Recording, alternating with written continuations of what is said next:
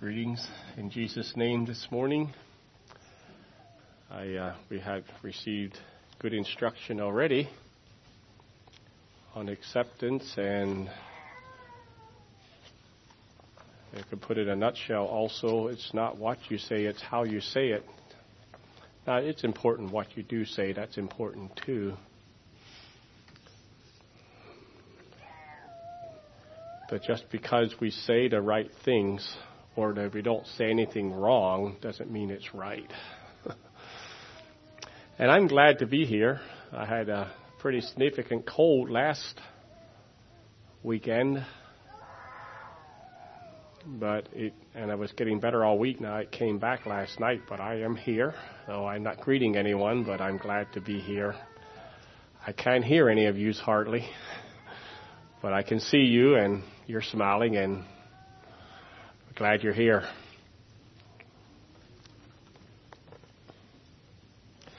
So why don't we, before we go into the message, begin? Why don't we just stand, if you could, for a word of prayer, if you're able to. Let's pray. So Lord, thank you. Thank you, Lord, for your love.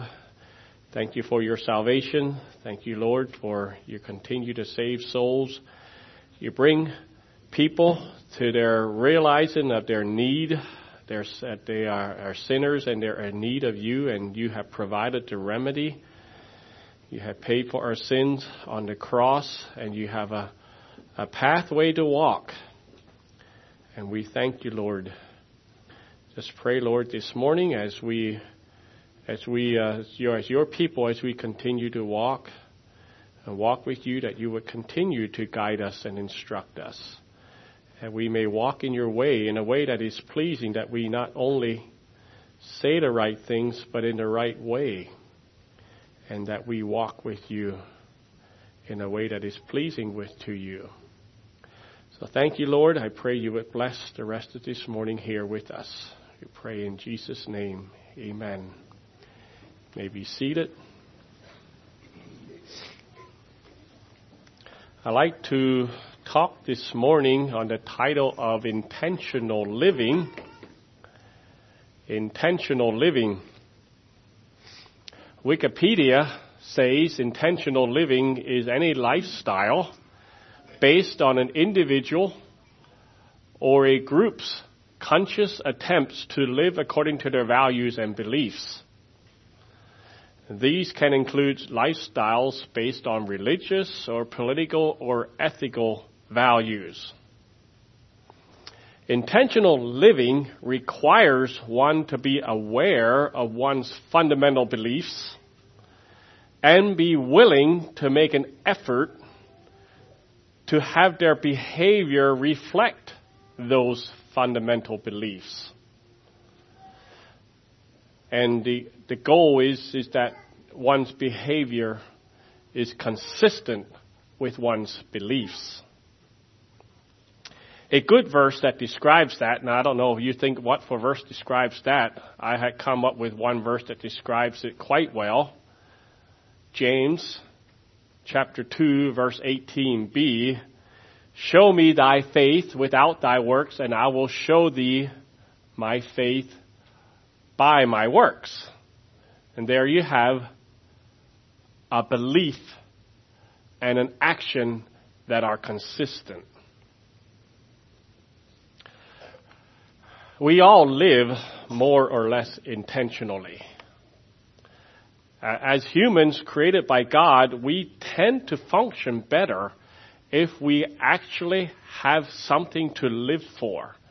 If we actually have a purpose beyond the next meal or the next day. We have a greater purpose. We as humans, we're created. We function better when we actually have a greater purpose. I remember a man, you know him too, Rick Hess, many of you. As a young man at 21, this is what comes to my memory, at 21, he purposed to be a millionaire by the time he was 30. Apparently, his fundamental belief was that money was the road to happiness and security and fulfillment.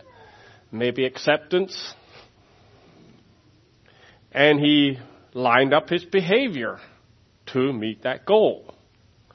And then somehow, somewhere, God got a hold of him, and you know Rick Hess today, you don't think millionaire and Rick Hess. The two are about as part as you can get.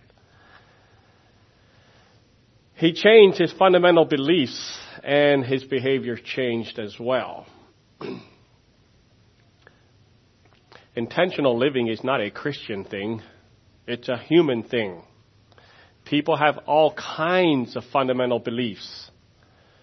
The world is warming drastically, so we need to minimize our carbon footprint. The powers of the world are out to get me, so I'm going to live in the wilderness or maybe a suburb and stash away a lot of food and ammunition. The world is running out of resources and out of landfill space, so we are going to recycle. There's actually an interesting story or interview that I found of a young woman. Her name was Florence. She was interviewed to explain that she produces basically no trash. All her trash in the last 2 years that she had to throw away would fit in a pint jar. Everything else, everything she uses, she either reuses or recycles or compost. So each week she walks to her city composting collection and she puts her composting in. And on the way home, she might stop at the coffee shop and give them her jar to fill up with coffee. She lives intentionally. She knows her fundamental beliefs, and she's passionate about that belief. She's willing to put forth effort to have her behavior reflect that belief. The belief is that the world is running out of resources and out of landfill space, and we need to recycle. And she has a behavior that is consistent with those beliefs.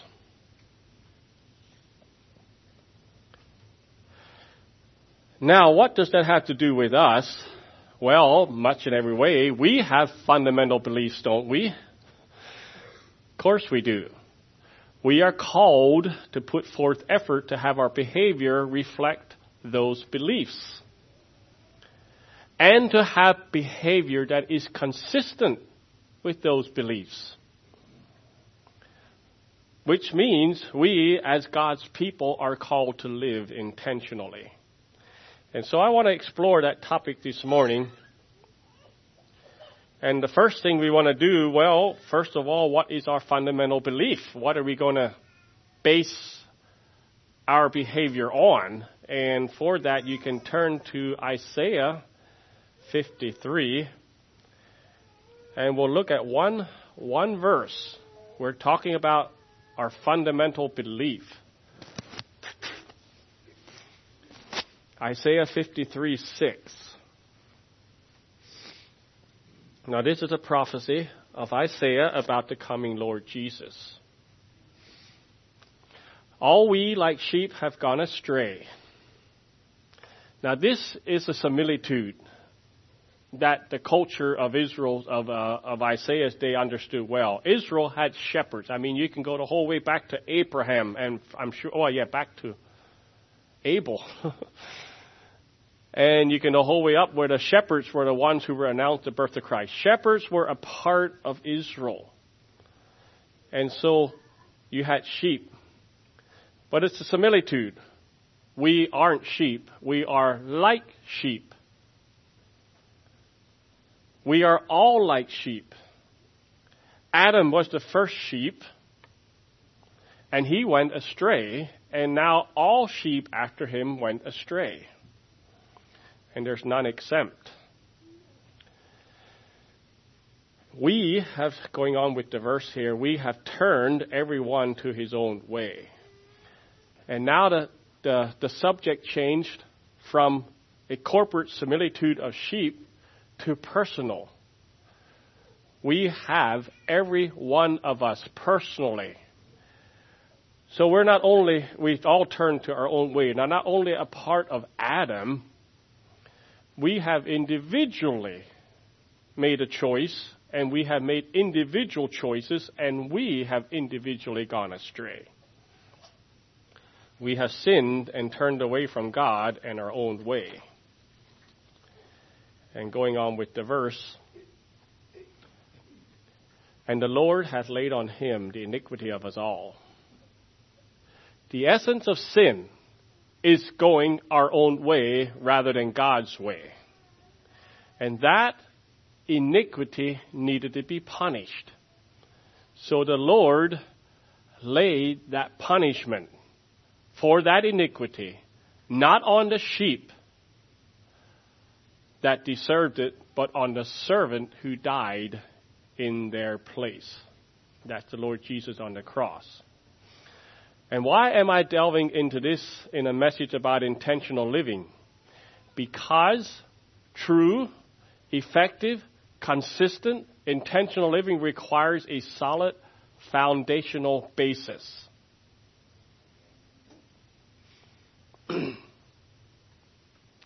Florence Singer does what she does not because it is a fad. Well, maybe a little bit. She doesn't do it because it's something her friends do. There's no law requiring her to do it. There's no penalty for her failing to do it. There's no financial gain for her to do it. It takes more time and planning. It's inconvenient. But she does it because she believes it. True, effective, consistent, intentional living requires a solid fundamental beliefs. And the fundamental belief and experience we need to have is in that verse in Isaiah. We are fallen humanity. Every one of us are sinners. And Jesus took our deserved punishment on himself. And that's the foundation. A few more verses to bring it out a little more clearly as we're developing the foundation. And then you don't have to turn here. In 2 Corinthians 5, 14 and 15, I'm going to read in the paraphrase.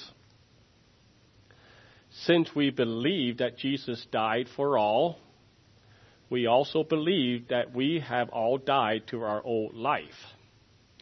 He died for everyone so that those who receive his new life will no longer live for themselves. Instead, they will live for Christ, who died and was raised for them. Those who receive his new life will no longer live for themselves. Instead, they will live for Christ. You see a little bit of intentionality here? You will no longer live for yourself. Instead, you will live for Christ. I will no longer live for myself. Instead, I will live for Christ. You will not do what you do because it's a fad or because your friends do it. There's no law requiring you to do this. There's no penalty. Well, not now. There isn't any penalty for failing to do it. There's no financial gain for doing it. It takes more time and planning, and it's inconvenient. But you live for Christ because of your fundamental belief that he died for you and that you died to yourself and now you live to Christ. In this context, we also have this well-known verse, 2 Corinthians 5:17. If any man be in Christ, he is a new creature. Old things are passed away. Behold, all things become new. And so, you could say, well, okay, some people say your nature is changed. And that's right. You're no longer a caterpillar. You're no longer walking around in the dirt, eating leaves, and being a pest. You're no longer doing that. You have been gone through the stage, and now you are a butterfly. and you can fly around, and you drink nectar from pretty flowers, and you're no longer a pest. Everything is new. You're no longer stuck to the earth, and you no longer eat what you did. And you can get the idea this happens automatically. I mean, a caterpillar won't be a butterfly, and a butterfly will not be a caterpillar. You cannot interchange it. And I have to remember, that is an allegory. It's a similitude. It's not exactly right. A butterfly's new life is spontaneous. Our new life, not quite as much. That's why we have exhortations and warnings given to us to live consistent with our new nature. And here's a few. Colossians 3, 1 and 2, very familiar. If ye then be risen with Christ. That we're talking about. We're risen with Christ. We're died to ourselves. We're risen with Christ. If you then be risen with Christ, seek those things which are above, where Christ sitteth on the right hand of God. Set your affections on things above, not on things on the earth. So if you are a Christian, died, buried, and raised to a new life, and you're become this new creature, then you need to, though, intentionally pursue. Every one of us, and there's none exempt here, if you're going to walk with God, you are going to intentionally need to pursue it. And if you don't, you will not succeed. Our lives need to be dominated by the pattern of heaven, bringing heavenly direction to our earthly duties. And Galatians 5:25, if we live in the Spirit, let's also walk in the Spirit. And there's probably the clearest directive is in 1 Corinthians chapter 6, verse 19 to 20. What? Know ye not that your body is the temple of the Holy Ghost, which is in you? In other words, you have the Holy Ghost, which ye have of God, and ye are not your own, for ye are bought with a price. Therefore glorify God in your body and in your spirit, which are God's. The fundamental belief, your body and your spirit belongs to God. All who are in Christ should no longer live for themselves, but for Him who bought them. It's that yielding up of our own will and our own purposes and our own desires and pleasures and goals and living for God. Absolutely. That's my time. It's my money. It's my resources. It's my gifts. In 2 years' time, all that I do contrary to that should be fit in a pint jar. That's intentional living. This morning, I want to give some encouragement to us as God's people to live consistently as God's people, as people God owns and as His purchase. So I want to bring an encouragement, and I want to bring a challenge to us. And this topic is so huge that each one, I have 3 points, and each one of the points could be a message in itself, and there could be much more than 3 points. And so if you sense gaps or issues or places I have missed, it's going to be that way. So we are called to live. And I want to it's enough. I'm giving you enough, though, for us to realize what this means and to consider the challenge that comes our way. I think we'll get enough challenge this morning, and to provoke personal thoughtfulness and maybe some group discussion. But I won't touch it on every angle.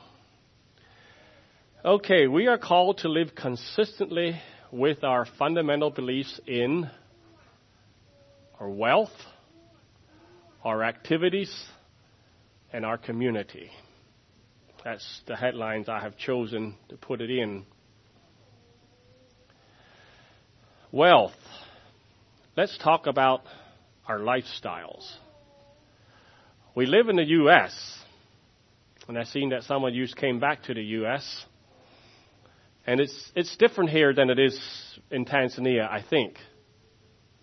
We have enormous affluence, whether it's real, we have it, or whether it's potential. We don't have it, but we have the potential for affluence. We have more choices and more freedom than any society had ever had on the face of the earth. And we have connection to the broader media by a scale that is undreamt of by anybody in history. Some contrast. The early church consisted, I understand, about half of slaves. There was not as much affluence or freedom there. There was a medieval king, and I could not find him. I had read it somewhere in the past, and I tried to get more records, but I couldn't. But he was a medieval king who really splurged on his food, and he had, if my memory comes to mind, he had 413 different food choices he could choose from at any given time. 413 different choices, and of course his subjects in that kingdom probably had, well, sometimes only several, depending what season was, and berries and whatever they had. They might have had a dozen. But they basically, here's this extravagance. You know, you can walk in a grocery store, an average grocery store, and you have several thousand choices all year round. Just to give you an idea of what we're talking about our affluence. I remember a reading as a youth in probably the daily paper, I guess. This is when the USSR was still hadn't fallen yet, and so there was still the communist government and the Iron Curtain. And there were some visitors came from the USSR to Lancaster County, and they were shown around. And then someone, I guess probably a reporter, asked them, "Well, what do you think?" You know, and they were thinking, the rural landscape, the tidy farms. It's a very unique area, Lancaster County. Especially back then, before they had 100,000 more people now than they do then. And they said what is most astounding to them is going into a store and seeing aisles and aisles and aisles of well-stocked, huge variety of merchandise, whether it's food or whether it's consumer products. That's what amazed them the most. They didn't have that over there. That's what stood out to them. Most humans, historically, leisure was a rare luxury. Toiling from dawn to dusk was the lot of life for almost all men and women and children. Now, I know even in a rural setting that you had your seasonal times and you had your off and on, but people had a lot less leisure time. It was the onset of the Second Industrial Revolution in the last part of the 1800s, and the division of labor with its regimented hours that changed that. And for the first time in normal history, the average individual is free from the constant struggle of survival. So we have easy wealth, we have access to free time, and we have almost uninhibited freedom. And this brings unprecedented opportunities and challenges. Jesus did not speak very highly of some wealthy people. Luke 16, we're talking about living intentionally with our fundamental beliefs. Luke 16:13, Jesus is talking here, and he says, "No man can serve two masters, for you will hate one and love the other. You will be devoted to one and despise the other. You cannot serve both God and money." And the Pharisees were listening, and they were covetous. They loved their money, and they scoffed at him. They derided him. And then this is Jesus' response to them. Jesus told them, "Ye are they which justify yourselves before men, but God knoweth your hearts. For that which is highly esteemed among men is abomination in the sight of God." Wealth, affluence, and money, and power. This is highly esteemed among men. This is what the world craves for and what the world honors. And it's also what God detests and hates. And so, in our environment of consumerism and wealth and affluence, we need to address this issue. So I'd like to do that some more. Luke 16, 19 to 21.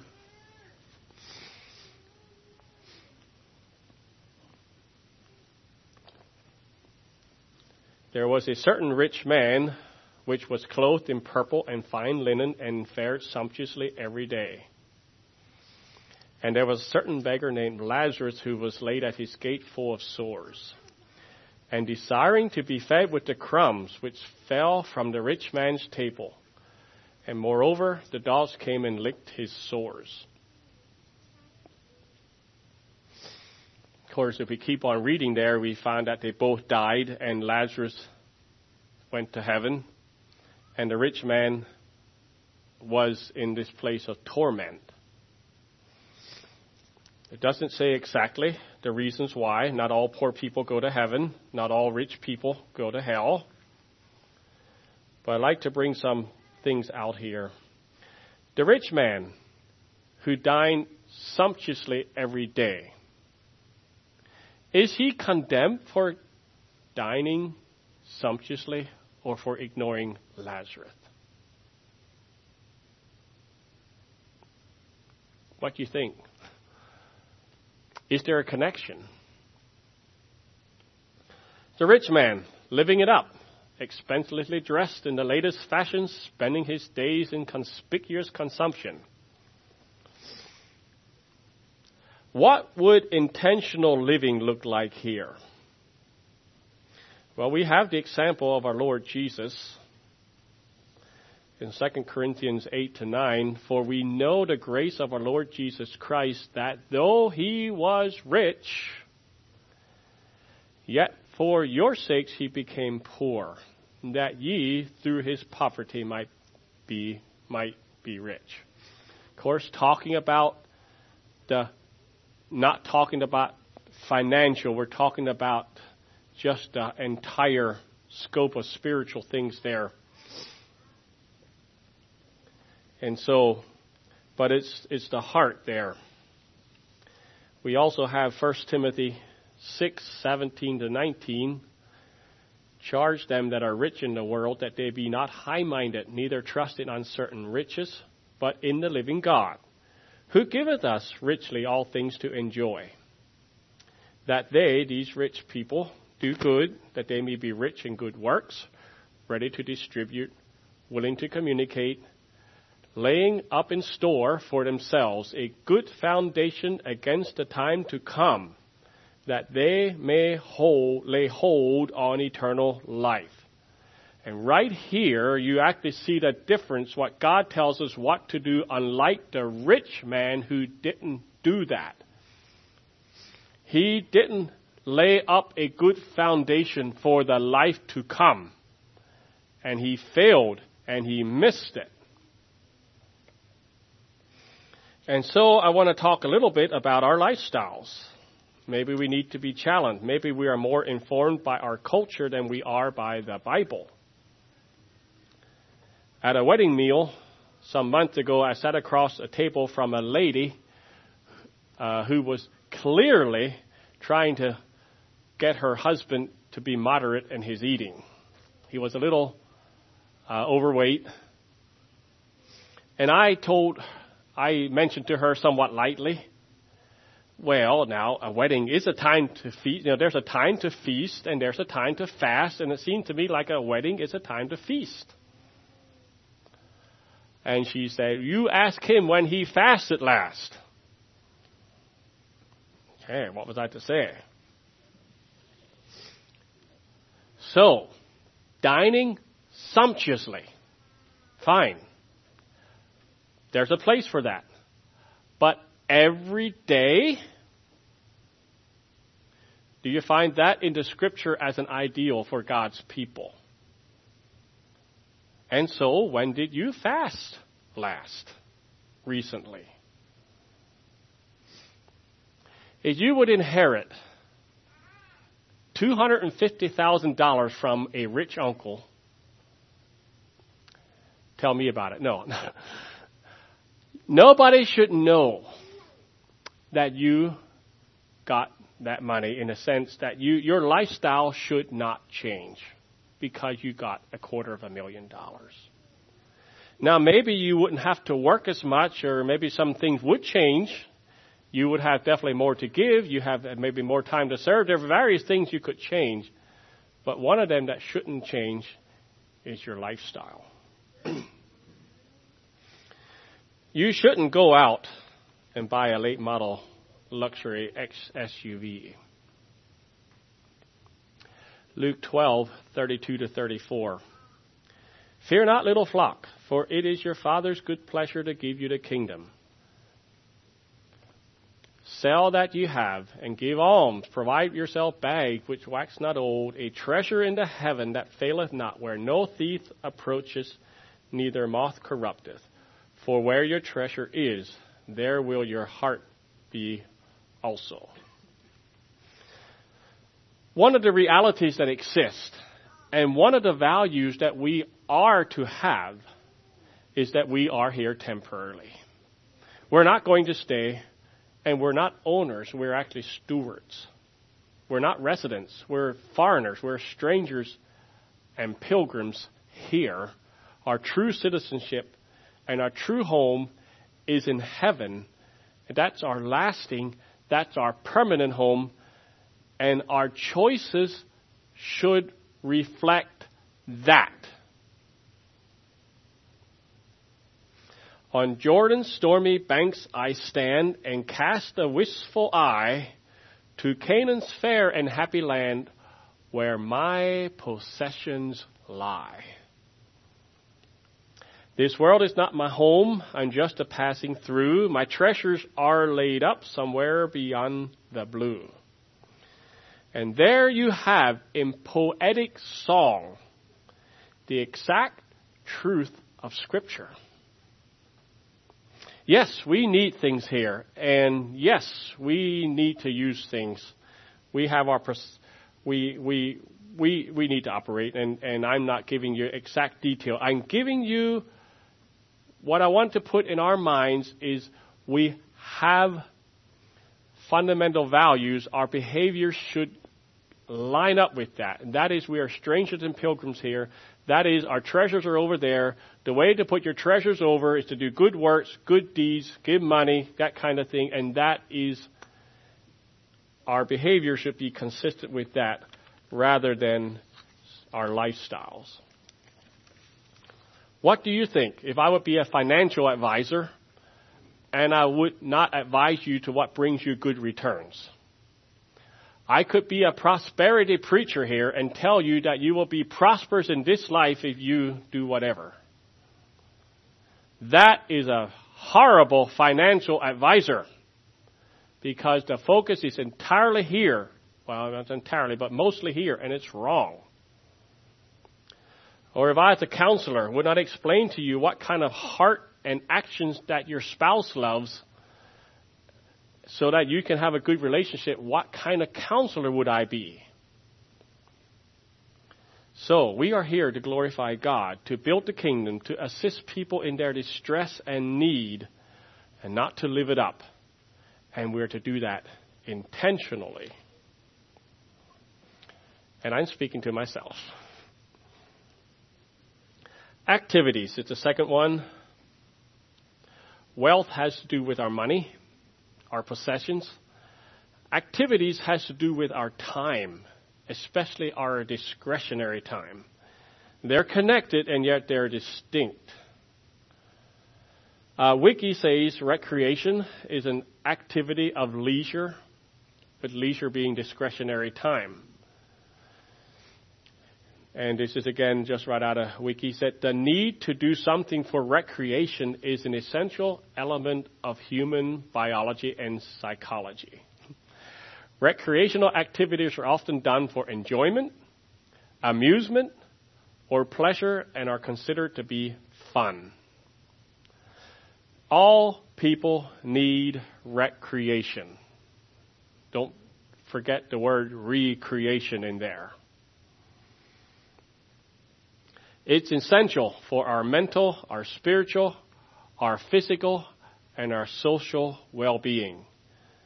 It is good for a married couple to have a date night or a time away.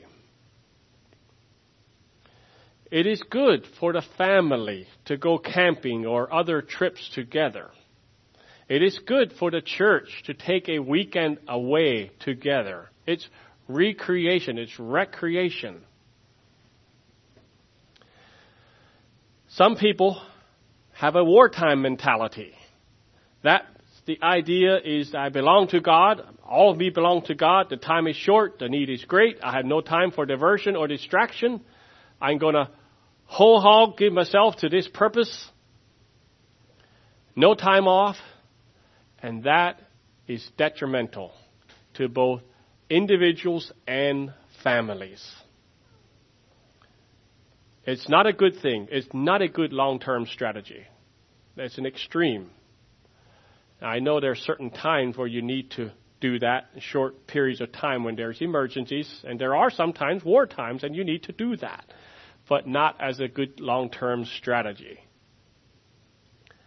But that's not as very common. What is more common in our day is the vacation version of the rich man who dwelt sumptuously every day. That our leisure activities are chosen for the pleasure and the entertainment and thrill value that they bring. Remember, we live in America. We live in a playground. Recreational activities become a lifestyle. They consume our precious time and resources, and they replace true kingdom activities. Our guidelines that we have as a congregation says our leisure and recreational activities should be consistent with our kingdom Christian values of humility, sacrifice, and modesty. The world's entertainment diminishes a hunger and thirst for righteousness. Excuse me.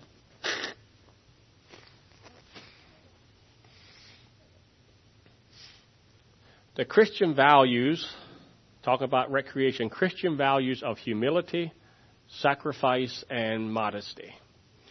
So recreation is essential, and intentional living means you choose that recreation which is consistent with your fundamental beliefs. The value of humility. So if we value humility, I was trying to think of examples, but I'm going to pull one out. If you value humility, will you go to a professional sports game to observe those humble players compete with one another?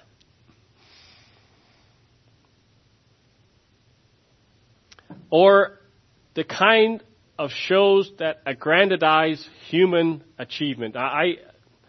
To be careful how you place all that.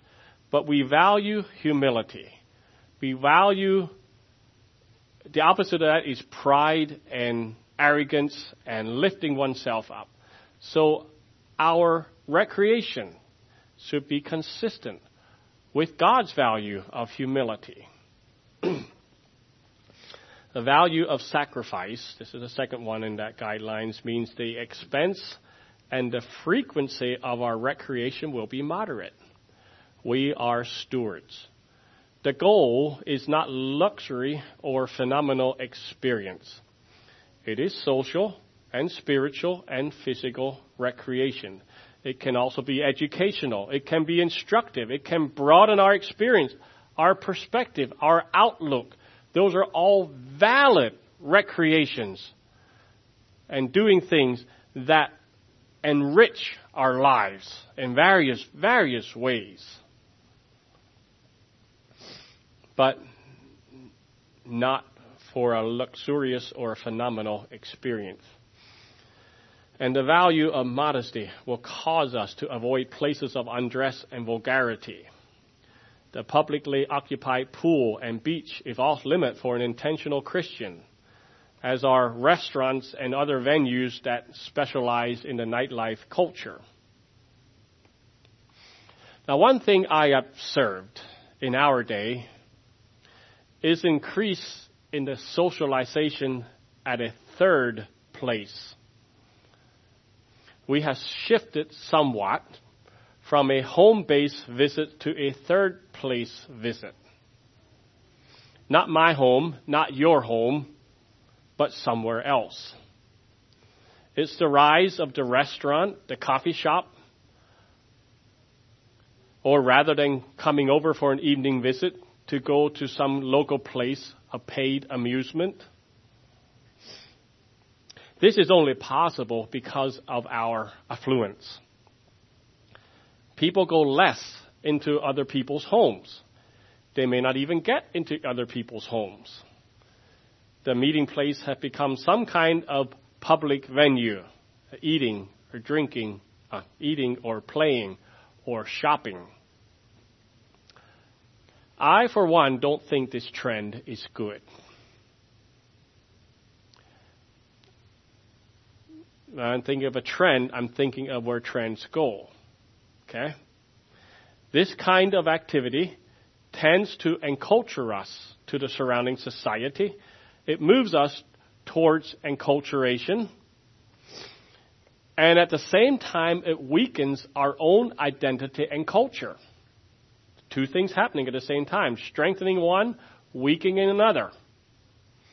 And it sets the trend for that to be accelerated in the next generation.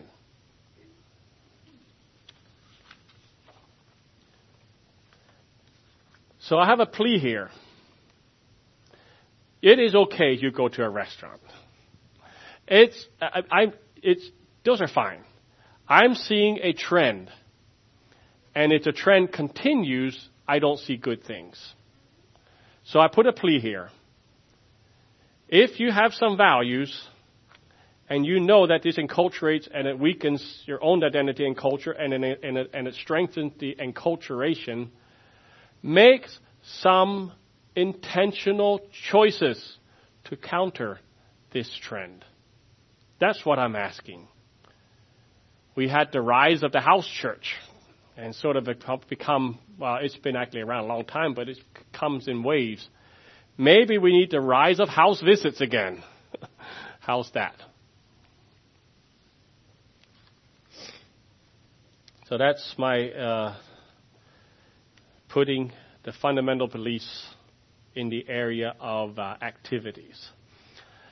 Okay, number 3 is the area of community. As a people of God, we believe 2 things. More than that, but we believe 2 things. I am responsible for my brother, and my brother is responsible for me. That statement, am I my brother's keeper, was not a question. That was an attempted defense. Matthew 18:6. But whoso shall offend one of these little ones which believe in me, it were better for him that a millstone were hanged about his neck, and that he were drowned in the depths of the sea. Romans 14:21. It is good neither to eat flesh, nor to drink wine, nor anything whereby thy brother stumbleth, or is offended, or is made weak. And 1 Corinthians 12:25-26, that there should be no schism in the body, but that the members should have the same care one for another.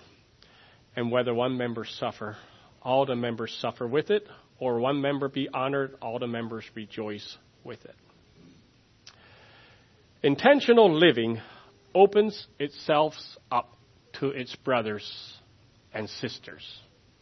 It asks these questions. What do you think of how I spend my money or time or how I dress, etc.? And you say, well, that's none of your business. I will do what I think is right. I became aware of a song that was written by the CCM culture. I did not hear the song. I did not know about the song. I became aware of the song by the backlash that the song generated.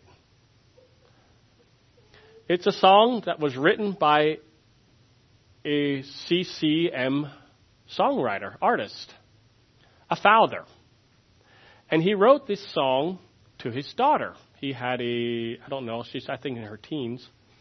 He wrote this song to his daughter, and he put it out for the public to listen to. In the song, he instructs and encourages his daughter to dress modestly. The standard that he portrays is pretty far from where we would be, but nevertheless, he does bring the point home clearly that there are ideals she should pursue and that there are some things she should avoid in her attire. The backlash of the song was hugely greater than the song itself. It was such extreme criticism that the songwriter took the song off the web, and now you cannot hear it. It's not on there anymore. This song of a father to his daughter, giving her instruction how to dress. And what was the backlash? Well, you can't tell a girl what she may wear or not wear. You're making her an object of men. The problem is men's minds, not what a woman wears. The real right of a woman, or anyone basically, is to have uninhibited self-expression. And don't take that away. And that father was taking that away from this daughter. And that's coming from the Christian world, okay? It's not the unbelievers. I'm sure some of that was coming in, but it's coming from the Christian world. Self-expression is my right. I will express myself as me. I am me, and I will express myself as me. And that, what happens in the greater Christian world tends to have some kind of filtering down effect into our culture. Expressing oneself is the call of the modern culture.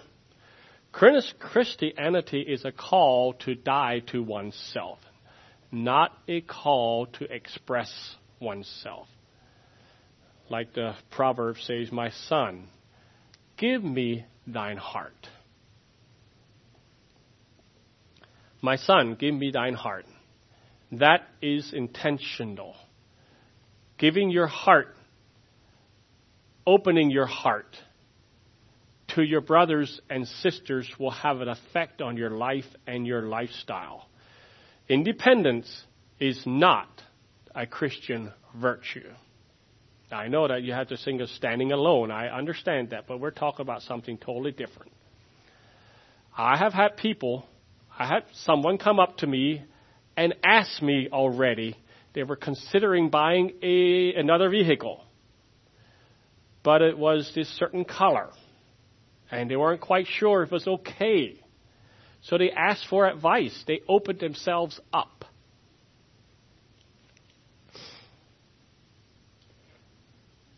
What do you think?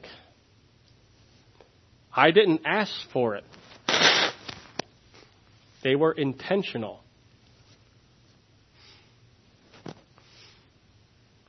Even if you're okay with what that question mark is, what do you think it will do for your trust of this brother or this sister who comes up to you and asks, I'm considering something like this. Do you think it's okay?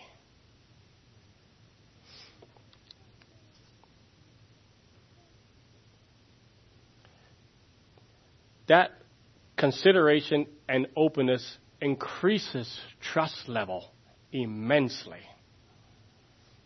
I know someone else who bought a house and afterwards was convicted about the style of house. And oh no, oh my, what do my brothers think about this house? And he asked, what do you think? Is it okay? Do you think we should keep it?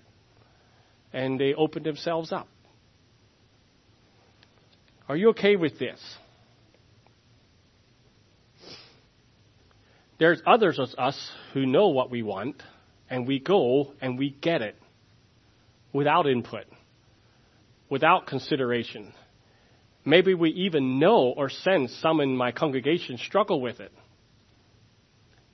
That's tough. That doesn't matter. I know what I want. And that's good enough. I'm okay with it, and that's good enough. So you may not feel very close to some people in your congregation. There's many reasons for that. If you're not as close as you'd like to be, there's many reasons. You can never take a problem and never. Usually you cannot have a one-dimensional answer to any problem. There can be various reasons why we're not feeling close to people in our congregation. But this one might be one of them. Could very well be. In fact, quite likely is. Try once asking your fellow congregants about things like this in your life and see if you don't actually achieve some more closeness. Now, some of these things, talking about making our own choices, we do intentionally. We know or we sense others are displeased, but we do it anyway because we want to do it. But there's other things we do that we have no idea. Don't assume it is always the other person's fault when you feel distance. Maybe it is how I am actually portraying myself. Intentional living opens itself up to its brothers and sisters. And it asks questions like this. What about my clothing, my grooming, my car or truck, or my house decor, or my recreational activities, my associations, my speech, my hobbies, my spending habits, my vacations, and on and on. Opens itself up. Are there areas you find objectionable? Does some of the things I do or have cause a struggle for you? Do you see some objectionable trends in my life that I might not see?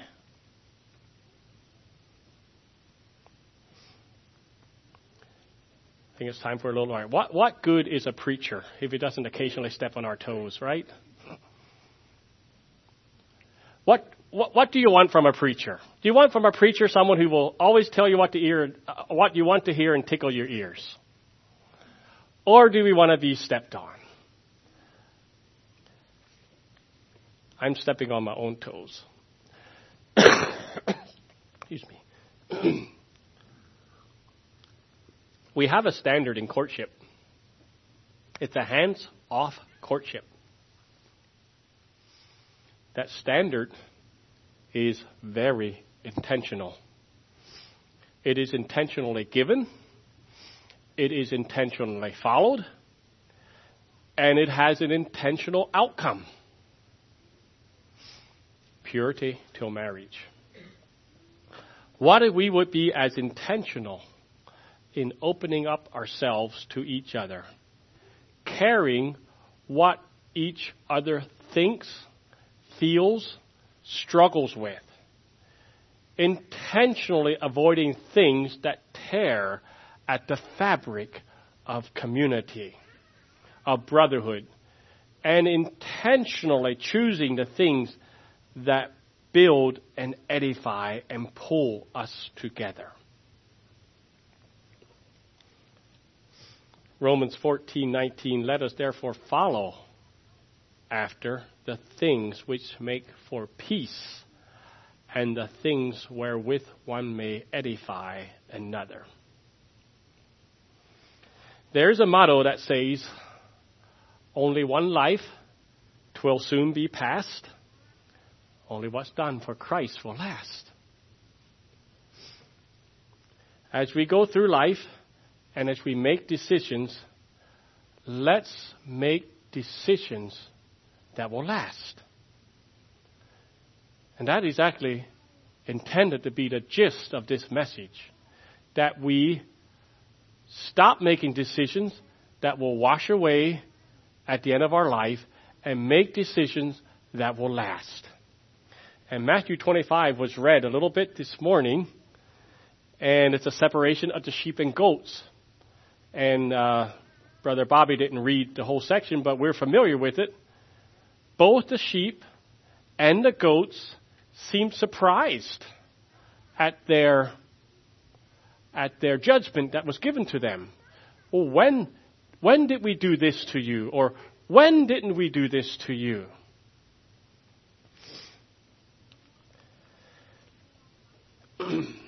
And so we, each one of us, are doing lots of things that we have even no idea what we're doing. And when our hearts are changed and we care about people and we reach out to people and we curtail things that we could do, the American dream, curtail that and put our energies into the kingdom. And we may not even be aware that we're doing it. We just know it's our heart. We love it. That's what we want to do. And it's done for Christ. And it's going to last. Then there may be other times or maybe predominantly, that we're not aware, that we're living for self. We're living for what we can get and the pleasure we can get and enjoyment we can get. And we're not aware of it. But the judgment will reveal that. You see, God is good. Because He gives us an open book test. It's not like you learn lessons, and you close the books, and now we're going to give you a test. God says, here's the book. This is how I will judge. This is what I will do. This is how it is. Open book test. What's so hard about that? Except we need to die to ourselves. Live for the Lord.